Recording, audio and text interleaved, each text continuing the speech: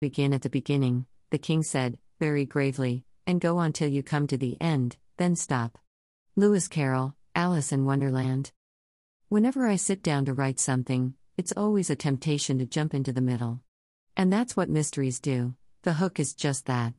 But the queen of mystery, Miss Christie herself introduces her mysteries in a variety of ways. Just take a look. It is difficult to know quite where to begin this story, but I have fixed my choice on a certain Wednesday at luncheon at the vicarage. The murder at the vicarage. Mrs. Ferrars died on the night of the 16th-17th September, a Thursday. The murder of Roger Ackroyd.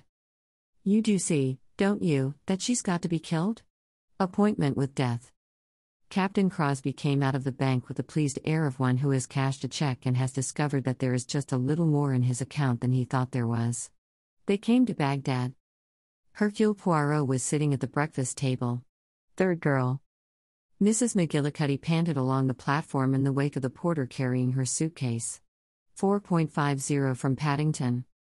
Who is there who has not felt a sudden startled pang at reliving an old experience, or feeling old emotion? Curtain, Poirot's last case.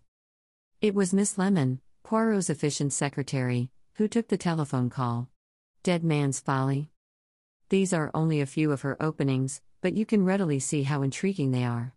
The hook is what is going to happen to set these affairs right. What happened at the luncheon? How did Mrs. Ferrars die? Why and who has to be killed? What was Hercule Poirot's last case?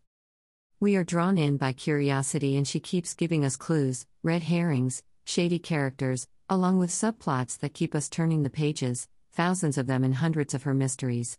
True, some things wouldn't hold up now with modern forensics, DNA, and scientific crime-fighting mechanisms. Still, for the period of time, Miss Christie wrote, she cast her spell on those of us who live for the solving of a good murder. I've read and reread some of the greats, and no one can hold a candle to Christie.